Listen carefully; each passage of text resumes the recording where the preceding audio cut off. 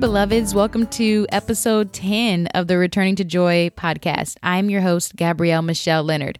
And in this episode, we're going to break down the heart of Psalms 91.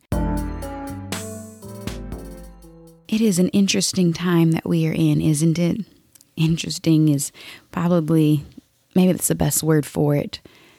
I want to encourage you on this podcast, which with what I've been deeply encouraged by myself. I want to get right into it by saying that I know a lot of us are spending time in Psalms 91, and it's a great passage to spend time in, especially in a season of such uncertainty that we're living in right now. That is an amazing place to be. Psalms 91 is so rich. I mean, there's verses upon verses that we can cling to in there. I mean, the whole passage can be clung to. There's so much goodness in that. But I want to encourage you that Psalms 91 is not a passage that we just declare. Psalms 91 is not a passage that we just claim. Psalms 91 needs to be experienced. There is a difference in claiming a word. There is a difference in just speaking a word and saying, this is mine, or I'm praying this over myself, and experiencing it. It is so different. There's been a lot of scriptures that I have known, even just because of growing up in the church. And I imagine there are many people that's even listening to this podcast that a lot of you have grown up in church. You've grown up going to church on Sunday morning. You've heard a lot of the word, and you know the right things to quote and the right things, but that's not the same thing as experiencing the word of God, as it literally being something that you're living and breathing from. That's one of the precious gifts that we've been given by the blood of Christ, is we have moved from, in the Old Testament, you had a visitation culture. The presence of God would come on people for a certain little short period of time, or people visiting the temple, or people, visiting this tabernacle. Moses visiting with God. To now, because of Jesus, because of the work of Christ, we're in a habitation culture. We're in this great and incredible era because of Christ, where the presence of God does not leave us, where we get to experience the fruit of Christ's labor every single day. And there's been so many words in Scripture. There's been things in Scripture that I have read and known for a while, long periods of time. I've even quoted myself. And right now in this season for me, I mean, even before the whole coronavirus thing, but just in general, it just feels like I've been in this season for a couple years now where I'm like relearning, re-experiencing the Word of God. And that's not to say that the Word of God itself has ever changed, or has ever, there's something that God has not already been speaking from the ages in His Word. But I do believe that my experience of the Word of God keeps going deeper. And I do believe in situations like we're in right now, where even if you're like, I'm not really worried about the whole coronavirus thing, like I'm not tripping, that's totally fine. But I do see a lot of sense of angst and fear, even in the context of just what's going on in culture right now. There's a lot of secondary fear and third-dairy fear. I don't even know if that's a word. I think all of us have a little bit of a raised low-level stress during this season. And so this is such a crucial time to allow the experience of this moment right now to push you deeper into the presence of God. And with that Psalms 91 passage, I don't care if feel like you know that thing by heart. I kind of doubt, that'd be awesome if you do know it by heart.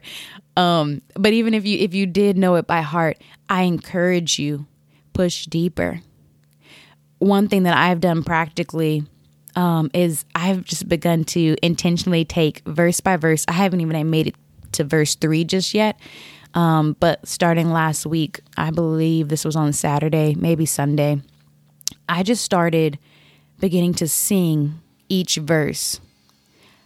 I just beginning to meditate on it and just sing over and over again each line. And I think either Saturday or Sunday, whatever day it was, I didn't make it past verse 1. I just kept singing verse 1 over and over again, and then letting like that be a launching platform for like new songs that the Lord would give me that would like spin off of that. And I'm not saying like new songs in the sense of, I'm going to go try and record a record. We've been like moved from podcast to record. I'm not saying that, but in the Psalms, even David says like, bring a joyful noise before the Lord. And with my voice, it might even be a noise, but it's a sweet sound before the Lord. It might be a noise to others, but it's a sweet sound to him. Like there's this encouragement in the Psalms to bring a new song before the Lord. And there's something about, like, we all know it. We know songs from back in the 3rd grade that we haven't listened to in forever because it was a melody, because there was maybe a good hook to it. And it just, something got into the very depths of us from that song, with that song. And so we remember it. And so there's something about singing the word. That's just a new habit that I've picked up on. Actually, I went to the International House of Prayer last year back in February, and they were teaching on that. Because so many times we think, singing before the Lord or singing a new song, that's for the worship leaders. That's for those people. But this doesn't have to be anything else that anyone else hears. It's between you and the Father in your intimate moments with him. And there is something incredible about like being intimate with the Lord in song. And so I'm just singing back to him his word in Psalms 1. And the reason why I'm such a fan of singing the word of God back to him is because of what happened to me, even in this moment of even in that moment of singing back to him. So let me read you that verse 1. And for this one, I'm actually reading in the Passion Translation. I think the Passion Translation has an incredible translation of the Psalms and Song of Songs. But obviously you can sing it from whichever translation you prefer. And I'll read in a couple other translations for you. But in this translation, it says, verse 1, when you sit enthroned under the shadow of Shaddai, you are hidden in the strength of God Most High. That's in the Passion Translation. You can find that in your YouVersion Bible, or you can, buy it. In the NIV version, it says, whoever dwells in the shelter of the Most High will rest in the shadow of the mighty God. I think part of the reason why there is some deep encouragement in my time with the Lord, and even just like because I know almost like the back of my hand, Psalms 91 verse 1 in the NIV version. I know that so well. I've memorized it. And so there's something about reading in a different translation with different language that forces me to push past my already understanding that I bring to the table as I'm reading this. And it forces me to re-ask the Holy Spirit, because the word of God says it's the Holy Spirit that's got to illuminate the word of God to us. He's got to enlighten our understanding on this word. We can't understand in our own strength. And so I think it just opened up of I can re-look at this with fresh eyes and ask the Father, what are you saying and what I need to grab hold on in this moment and really experience with you and really rest in it. Like, I'm literally singing this back to you, but I'm also singing it over myself. To give you another translation that's more popular, in the NET version, it says, as for you, the one who lives in the shelter of the Most High and resides in the protective shadow of the Sovereign One. Now, let me tell you what I really love and enjoy about what the NET version is saying, and also how the Passion Translation says it. As I was singing this verse back to the Father, I was so struck by when you sit enthroned. I didn't realize that this Psalms 91 that we all know, Psalms 91 is 16 verses long. So there's a lot in there. And each verse is like 2 lines, right? And the context is, this psalm, what it sounds like is like, okay, someone is really running unto the Lord because they're in an unsecure, unsafe environment or place. Maybe people are after them. Like there's this context of like, this is a situation or a moment in which someone's heart could be prone to fear. Like no one would blame them maybe if they were to be fearful or afraid or wonder what's going to happen to them. That's the vibe, if you will, that you pick up on when you read Psalms 91. And obviously it's the reason why we're all clinging to it in this season of uncertainty, of plague, of, things that, we're not aware of like what the days ahead will look like. We're clinging to this verse because it's like, oh, okay, we can identify with this. But what I love is I never realized how this verse started and the importance of the way it starts. When you sit enthroned, beloveds, you have a position in God. That is your starting place. Before everything, that is your starting place. You sit enthroned. That word enthroned refers to being seated as like royalty. It's like leaders or rulers. It's like that, your identity. As I was like singing this back to the Father, all of a sudden this line came out of me where I just was like, and I'm not going to sing it right now on this podcast, but I just began to sing back to the Lord, my identity is intact. And I knew that didn't come from me. I know that was coming from the Holy Spirit because I've never thought about that of, whoa, wait a minute. This verse 1 has identity at the heart of it. We're in we have right positioning, and we have right positioning because of who we are, because of the work of Christ. He, in Ephesians, it says we've been seated in heavenly places, but we have a position with God. This is not, I think before when I think about Psalms 91, even in, even starting in verse 1, I think about someone who's just been running and running and running from maybe someone's trying to attack them. Maybe they're running from a persecutor, or they're running from someone who's chasing them, and they run into the shelter, and you crouch down and you hide, and you're like, oh, and you take some deep breaths like, oh, finally I've made it.